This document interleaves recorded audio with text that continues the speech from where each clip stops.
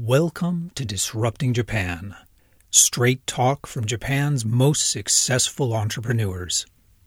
I'm Tim Romero, and thanks for joining me. I hope you and your loved ones are staying safe and staying healthy during this coronavirus crisis. I honestly can't say too much more than that because one of the things I learned in releasing our previous episode is that the situation can change dramatically from the time I record to the time I release, and then again from the time of release and then the time you get a chance to listen. So, about the only thing I can say right now that I know will make some sense when you listen to this is that I hope you're doing okay and staying healthy. Or, failing that, getting better. Today, I've got a great select show for you. We get to sit down over a beer with Hiro Maeda, one of the most insightful VCs in Japan. We caught up with him just as he was launching his new fund, and I'll give you an update on what happened after the show. What might be even more interesting, however, is that the predictions Hiro makes in this interview have not come true as quickly as expected, but many of them are playing themselves out in slow motion right in front of us. Today we sit down with Hiro Maeda and talk about startup accelerators. Now, Hiro's the creator of both Digital Garage's Open Network Lab and the Benos Inception program. These are two of Japan's best-known startup acceleration programs, but their approaches are very, very different. And naturally, we talk about both the past and the future of startup acceleration in Japan, and the critical differences between the good ones and the bad ones. But what impressed me most about our conversation was Hiro's commitment to running his accelerators just like startups. Now, we dive into the fundamental reasons behind the attraction that Japanese VCs now have for Southeast Asian markets, as well as the reasons behind what we both see as the coming hard times for startup accelerators and the coming good times for Japanese startups. But I'll let Hiro explain all that in his own words. So let's get right to the interview. I'm sitting here with Hiro Maeda of Benos, formerly the man who founded the Open Network Lab with Digital Garage. And today we're going to talk a lot about accelerators, because you're the man that knows. Thank you. So thanks for sitting down with us. Thank you for having me. Let's get right into it. I'm really interested in your experience in setting up and running the Digital Garage Open Network Lab Accelerator. Why don't you tell us a bit about it and what your goals were in starting that accelerator? Yeah, so this was back in 2010. So it was right after the Lehman crisis, right? It happened in 2007, and then 2008, 2009 was like no one was investing in startups in Japan. Right. So it was basically myself, Joey Ito, who's currently the director of MIT Media Labs, and also the founder of Benos, or the former founder of Benos, Teru, and then the CEO of Digital Garage. We all kind of got together and we were discussing what can we do, right? Okay, let's back up for a second. Yeah. How did all these people end up in the room getting together? Because that's a pretty diverse group of people right there. Other than myself, those three actually knew each other. And they always wanted to do something, right? And Digital Garage was just moving into their new office and they had some extra space. So it actually started off with, what can we do with this space? Okay. And then I got pulled into the discussion, and then I was at the time really looking into Techstars and Y Combinator, right. The two accelerators in the U.S. that were starting to do very well. I basically proposed that, why don't we just do this in Japan? So you were trying to replicate what was happening in San Francisco and in Boulder in the case of Techstars, but happening in the States. You were putting this together, you were learning as you were going. It's been up and running now for 5 years? Yeah, I think 5 years, yeah. All right. Yeah. When you're running an accelerator, how do you measure the success of the accelerator? Is it the return of the portfolio? Is it the number of companies that are still in operation after 4 years? How do you measure success from the accelerator point of view? as an investor, the closest way to measure success is return on capital and I guess markups, right? So like how much more valuable your portfolio is. And we're right now roughly about like 20x markup. So our entire portfolio is 20x more valuable than it initially was. All right. Which is pretty good. We'll see how much of that becomes cash. And I'm hoping it'll be somewhere above 10x. So that's one way to kind of measure success. But I actually think the purpose of an accelerator, I mean, we do have fiduciary duties to make big returns, but the other thing that we have to do is increase the success rate of startups to get to the next phase, right? And so the other thing we look at is actually how many of the companies that enter our incubator or accelerator are able to raise money from VCs. Right. And I don't know what the exact number is right now, but at one point we had 70% of the companies that go through our accelerator were able to raise their next round, whether it was $100,000 or $500,000 or $1 million. That's pretty good. Listeners in San Francisco wouldn't be particularly impressed with that number. Yeah. But anyone who's been dealing with startups in Japan for the last 10, 15 years knows that's extremely impressive. Yeah. So we were proud about that. We were pretty proud about that. Well, actually, that brings up a good point. There seems to be a real Series A crunch in Japan right now. What do you think's behind that crunch, and what's the best way to solve it? So to be honest, there aren't that many Series A investors in Japan to begin with. Right. There's only a handful that you can... And so what probably happened was we had more seed accelerators emerge, more seed-funded startups. Those seed-funded startups are having a much harder time raising money. Here's the dynamic I see, and let me know what you think. The nature of starting a company has changed. You can do it with much smaller teams, with much lower amounts of capital. So the economics favor not only lots of people starting companies, but investors making lots of very small $10,000 to $50,000 bets.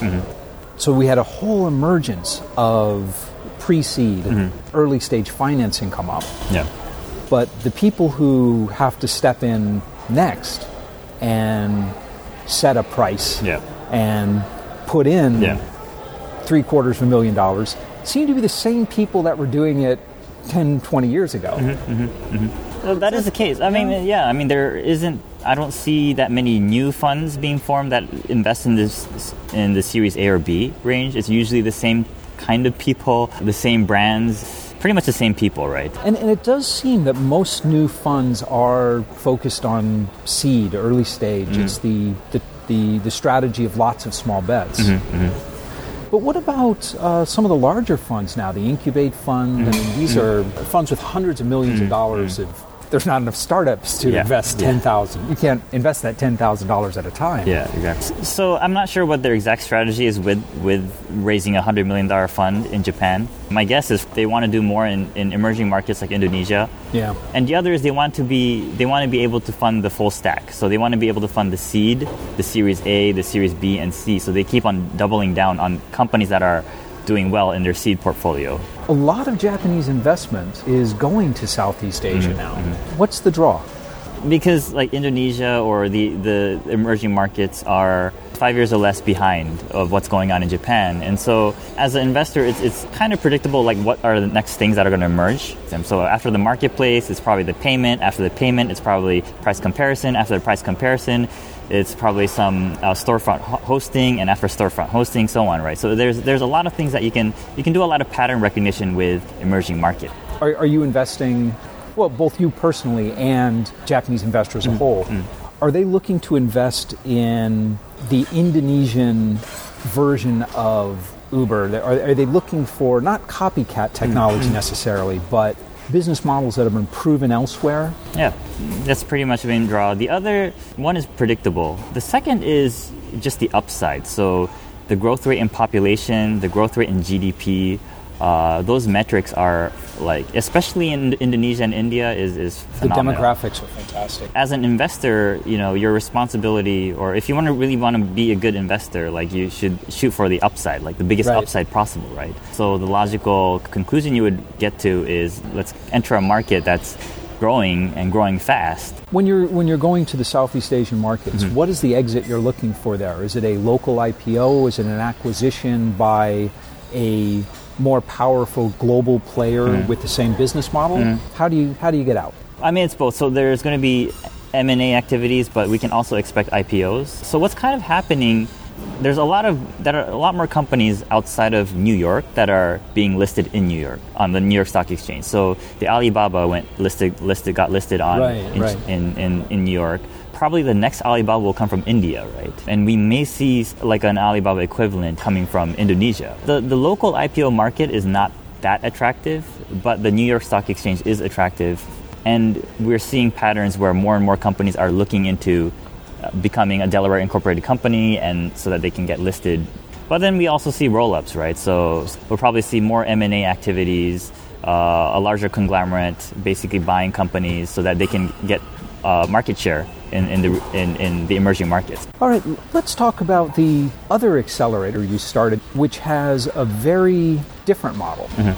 And Benos was a very powerful e-commerce company that's now pivoted to be primarily an startup investment firm. Yeah. But the Inception program that you led, why don't you tell us a bit about that? Because you can explain it better than I can. Yeah, so Benos, they originally were called NetPrice, which is e-commerce firm back in 1999, got listed in 2004, and since 2004, they started building companies themselves and at the same time investing in companies, primarily in the e-commerce ecosystem, right? Right. And we're actually seeing very good successes. Around like 2011, 12-ish, it became interesting for Benos to basically try to make it a process so that they can kind of build more and more companies like that. Okay. Right? And so the Inception program was actually part of that initiative to try to build the next Tenso, the next Brandier. And it's a very, very different model from accelerators. So accelerators, you take 5% equity. Exactly. The Inception program is the total opposite. So we would take anything from 10 to maybe 70% of the company, right? And all the talent is in-house, and we would try to build subsidiary companies, basically. So, I mean, 70% is, a lot of founders would be outraged at the suggestion. Oh, yeah. So when you're saying all the talent's in-house, the founder would not necessarily be a Benos employee, right? The founder is from outside, and you match them up with design and engineering resources within Benos, right? Exactly. 70% is a big chunk. Yeah. So what value do you add? Well, walk me through the process. If I'm a new founder and I'm joining this program on the first day, what happens? So to be honest, it's not for everyone, right? It's not for everyone. Obviously, if you have the capabilities of building a startup yourself, you should go for it. But the founders that we've been able to attract are more people who have a strong interest in building and operating companies, but don't have either the inspiration or the idea that they want to work on, basically. But they have more of the passion for operating companies and building companies. So you're searching for more of MBA types? Yeah, I guess. Who's the ideal founder? So the ones who perform well are like ex-consultants or so like one headhunter is actually leading one of the companies we spun out. And so people who just likes operation, basically, who likes to optimize on operation, loves to work with people, loves to build organizations and those kind of things. And to be honest, they don't have really a strong conviction on the idea. Okay. What's fascinating about this is you're describing someone who would not normally be considered an ideal founder at all. Oh yeah, right? definitely. You're saying it's like, it's not, they don't have a ridiculous conviction in their vision. Yeah. They're more flexible. Exactly. So it's the total opposite of what OnLab would look for, or Accelerator look for. Yeah, basically it's total opposite. So usually you want someone with conviction, and you should get someone who would basically grow the company till the end, as big as it can, right? And yeah. So in the Inception program, I mean, what are the founders bringing? What is Benos providing? So is the founder bringing the idea? And you guys are providing design and engineering skill. Is Benos out there selling the products? Can you walk me through a typical case? Yeah, so the typical case, we basically have a kind of a list of theses, things that we think should be built or exist in Japan. And we would already have developers and designers to kind of prototype the idea and validate the idea. And then the founders would come in actually kind of at a later stage. So once the product is somewhat validated, they would come in to basically build the validated product into a company. So a lot of these people who got brought in to spin out the companies actually came in at a later phase. It sounds like a very similar model to Idea Lab. Yeah, so we were inspired by Idea Lab. Yeah, okay. Yeah, we actually visited Bill Gross. All right. And he was very kind enough to share his knowledge. Yeah, we were very inspired by him.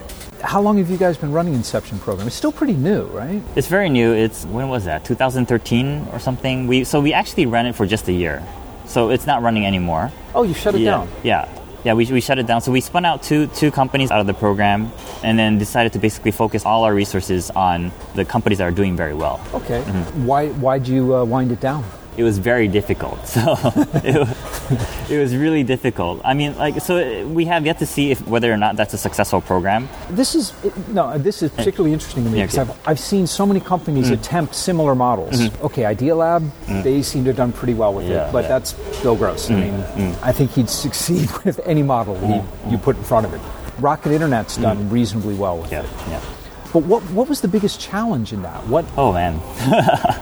First of all, we have a lot of restrictions, right? So one is capital restrictions. Because we're a listed company, we have expectations on how much profit we make in the next quarter and those kind of things. So the problem of running an incubator-like program as a public company is very difficult because you kind of become short-sighted.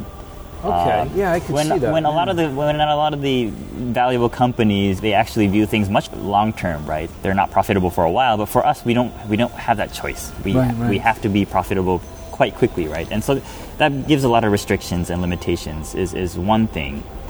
And the other challenges are one is cultural fit, right? So basically, the company has been around for more than 15 years. It's really hard to build a culture that is thriving on entrepreneurship, a risk-taking culture, basically, in a corporation or in a corporate-like environment. I could see that, because, I mean, once you go public, all the incentives are aligned to maximize the profit for this quarter, and Japanese companies maybe don't feel the pressure as strongly as American public companies do, but the pressure's certainly there. When times get rough, wait, why are we spending this on these companies that may turn a profit in 5 years' time? Yeah, exactly.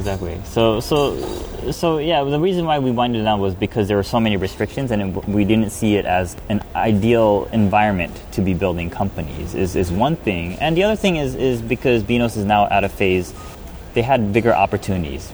Like the Tenso, so they're Tenso and Brandier, which is doing very, very well, and it was now is the moment to be investing more in these two companies. Right? Okay. So yeah. Do you think if you could start it again from scratch with a private company, do you think the model is viable, but just the problem was trying to run it inside a public company, or is the model itself just difficult to execute on? I think the model is viable. Okay. The model is viable, but it's best to start from scratch.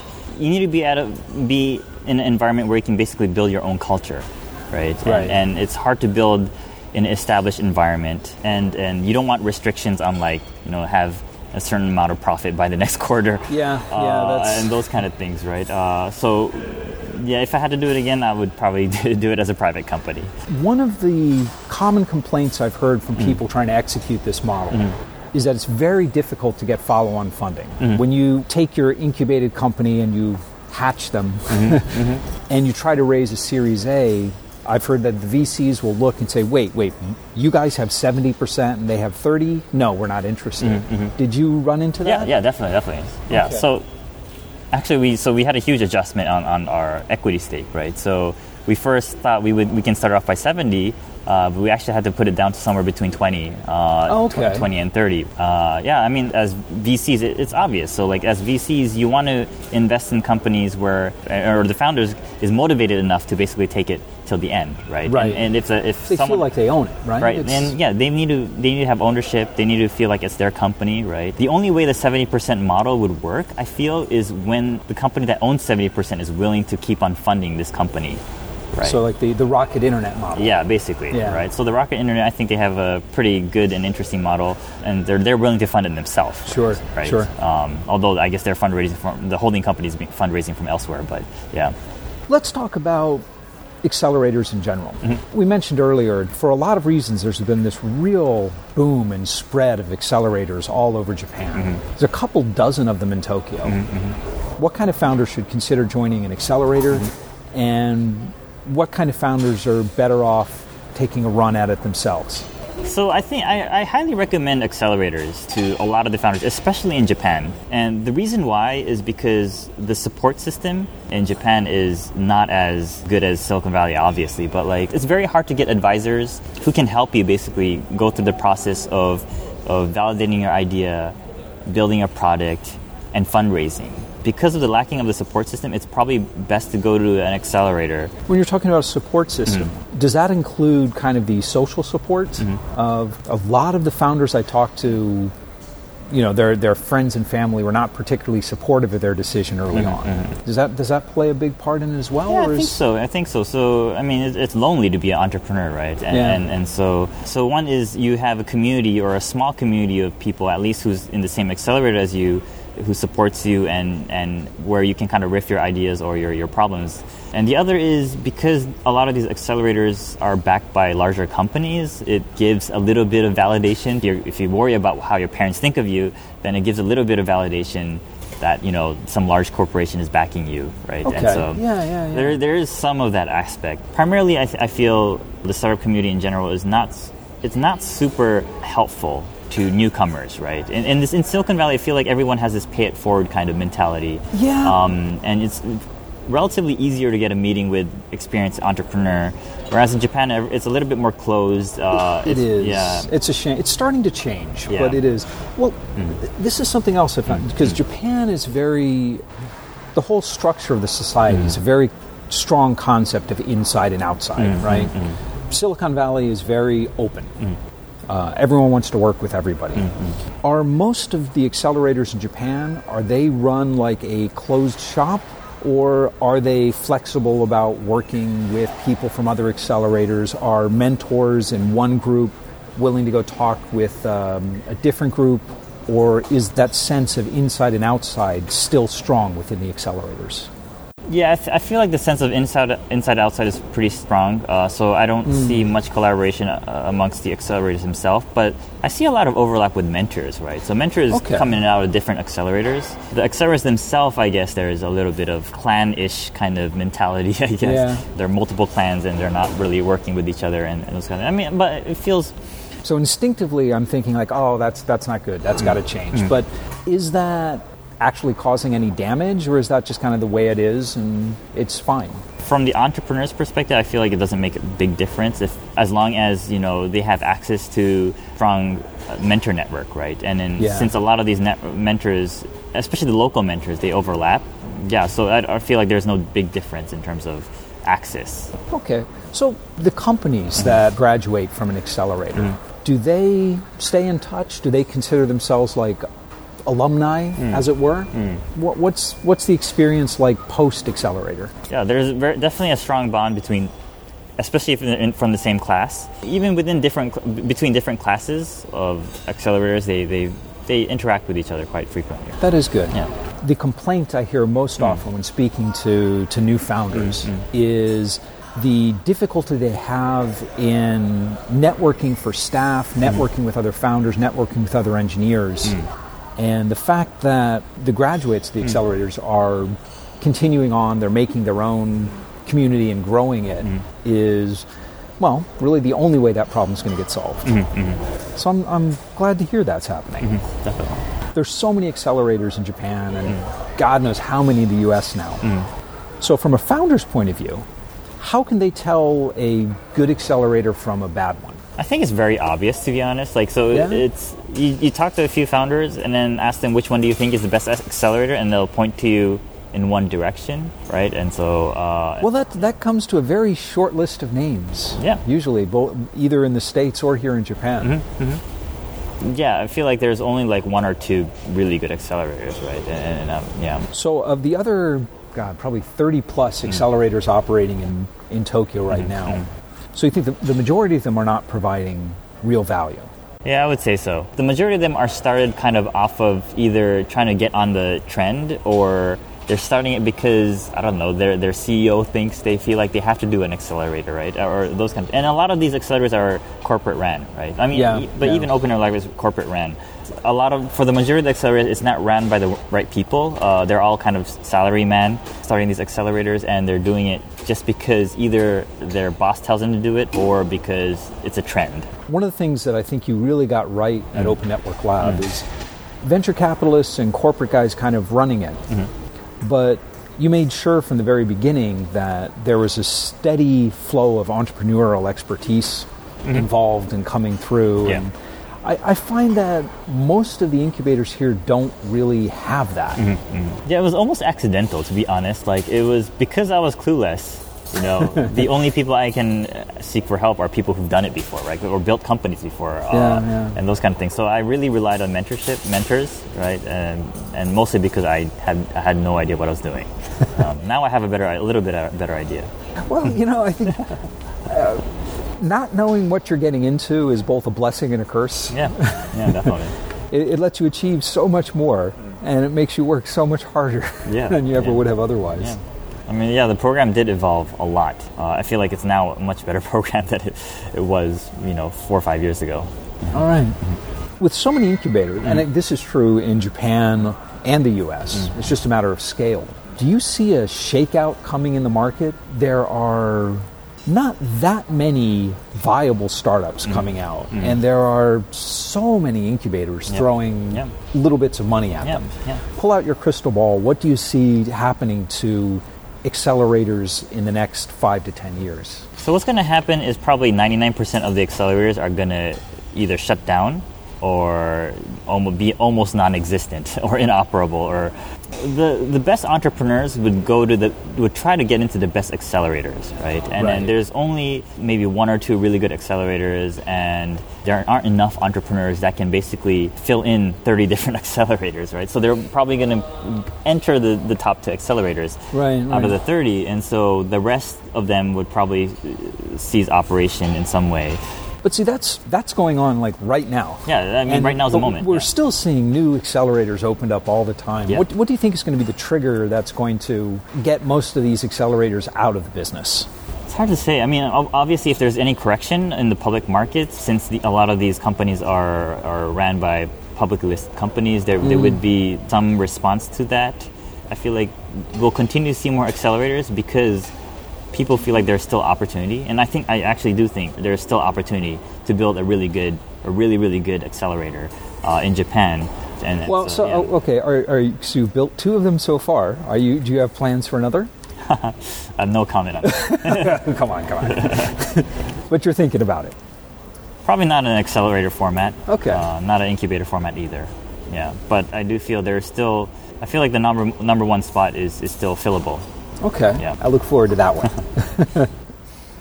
Let me ask you a few, really big Japan questions, right?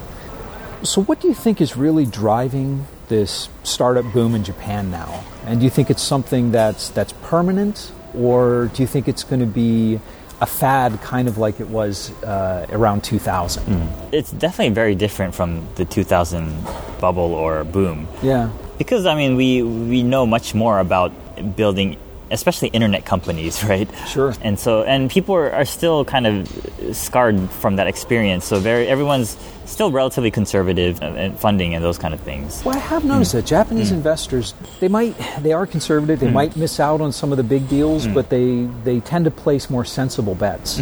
Exactly right, and because of that, I feel at least in their domestic investments. Some of the stuff they invest in the States is another matter. Yeah, it's a different story. So we probably won't see anything like a bust going on. So that's probably the biggest difference. But I do feel like we're going to see steady growth in the number of startups being built, steady growth of venture capital funding. Things are changing, right? Things are really changing. So the Sonys or the larger companies are not becoming such an attractive choice for career, right? Right? Yeah. And back then, it was all about picking one company and spending 30 years there, right? But now it's becoming less like that. Well, it's not really an option anymore. Yeah, right. And that whole lifetime employment thing is a thing of the past. Exactly. And so the idea of stability is kind of fading away. I feel like in a culture, very slowly though, very, very slowly. I feel like we're going to see more and more people looking into alternative alternative options, entrepreneurship is becoming a viable option, or almost not, I wouldn't say stable, but it's an option that's actually realistic, and we'll probably see more growth. Do you see it becoming more socially acceptable in our circles? Obviously, entrepreneurship is very socially acceptable, but in broader Japanese society, do you see it becoming a normal career choice? Maybe in 20 years. Yeah? Maybe in 20 years. We still have so much potential. Like Japan, I'm a little bit disappointed we're not growing faster in terms of just the number of startups and the number of venture capital funding. Like, we have such great infrastructure. It's such a great environment. I mean, the public market it's pretty good. Yeah. It's pretty good, right? I'm surprised we're 1/10 of the venture capital spending of the U.S. because our population is like a third, right, of U.S. Right? So we should be we can do 2x or 3x more, and there's still more potential in Japan. And I feel we'll get there. It might take 20 years until we get there. I hope it doesn't take that long. So, but do you think we're going to talk about the venture capital investment, do you think it's primarily the problem's the supply side? There's just not enough good companies to invest in yet? It's both. Not enough entrepreneurs that are looking to start companies, and not enough venture capitalists that are looking to fund these companies. So it's kind of like it's both. Yeah. Okay. Yeah. All right. Yeah. For the young Japanese entrepreneurs who are starting companies now, what's the most common mistake you see them making? It could be because it's kind of engraved in our DNA or culture, but they look for perfection. Okay. So they look for a perfect product or a perfect solution, or it has to be at least built in the way they initially planned until they launch it or have some customer use it. When they could have probably tested a lot of it before that, a lot faster. So the idea of a minimum viable product it's hard for some people to accept at first. Yeah, so I think, actually, so the concept of MVP is probably the hardest part of teaching in Japan. I mean, it's starting to become, people are starting to get used to it, but initially when I was running the accelerator, a lot of my work was actually trying to redefine MVP for them, right? You actually can do this, using some line chat or something else, those kind of things. You don't even have to build a product to even provide your MVP to your customers. So it's basically they feel like they need to build something. They feel like it has to have all the specs that they initially planned and those kind of things. And especially for first-time entrepreneurs, I see that as a big pitfall. So they need to let go of the need for perfection. Exactly. Well, before we wrap up, let me ask you, if there was one thing you could change, if I gave you a magic wand, right, and there's one thing you could change about Japanese culture or society or legal system or anything at all to make things better for entrepreneurs, what would it be? To be honest, I wouldn't change a thing. Really? Because I do feel we have potential. We can probably become 3x better than where we are in every metric. So you think everything's kind of on the right path? I feel like we're on the right path, and we just need some agent that would accelerate things, right? Either it's a person or, it could be most likely a person, right? And it's probably my job to do that. So, I really wouldn't change a thing. Even if the supply of venture capital increases by 2x, is that really going to change anything? Maybe a little bit, right? But it needs to have the supply of the startups to increase along with it, right? And those kind of things. So, I wouldn't change a thing. That's awesome. Yeah. No, I think that's Japan is on the right path. Is a wonderfully optimistic note to end on. Yeah. I think that's great. So, listen, thanks so much for sitting down with me. Yep, thanks. It's fantastic. Yeah, that was fun. Yeah. And we're back. Now, Hiro left us with a bit of a cliffhanger at the end regarding what he plans on doing next. Reading between the lines, it's not too hard to see that he has something big planned. Now, what fascinated me most about Hiro's story was his willingness not only to admit that he did not know what he was doing early on, but to embrace it. To embrace your own ignorance and incompetence, and then scramble like crazy to improve, and then to keep improving, even when you knew you were the best at this point. The willingness to bite off more than you can chew, and then chew like hell. Okay, time for some updates, both in the market and for Hiro himself. We've indeed seen a thinning of the herd in terms of accelerators globally, or perhaps it's more accurate to say that there's been a thinning of the herd in terms of the accelerator business model. There are plenty of programs, plenty of good programs, that brand themselves as accelerators.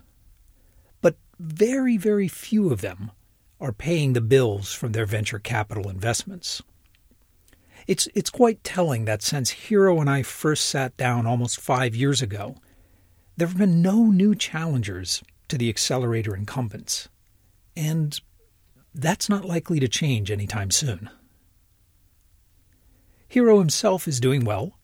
At the time of our interview, he was just about to launch his new fund, which became BNext, which actually became several funds focused on investing in Southeast Asia.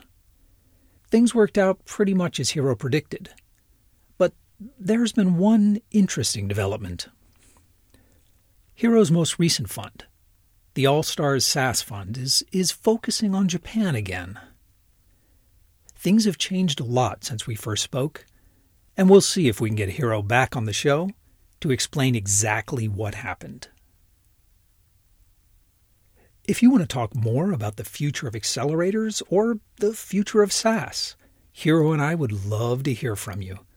So come by disruptingjapan.com/show161 and let's talk about it.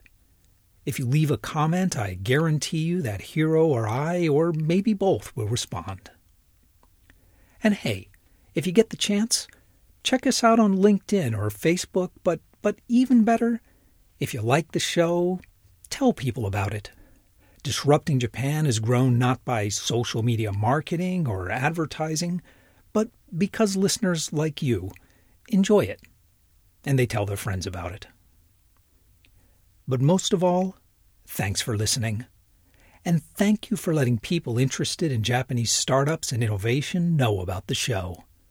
I'm Tim Romero, and thanks for listening to Disrupting Japan.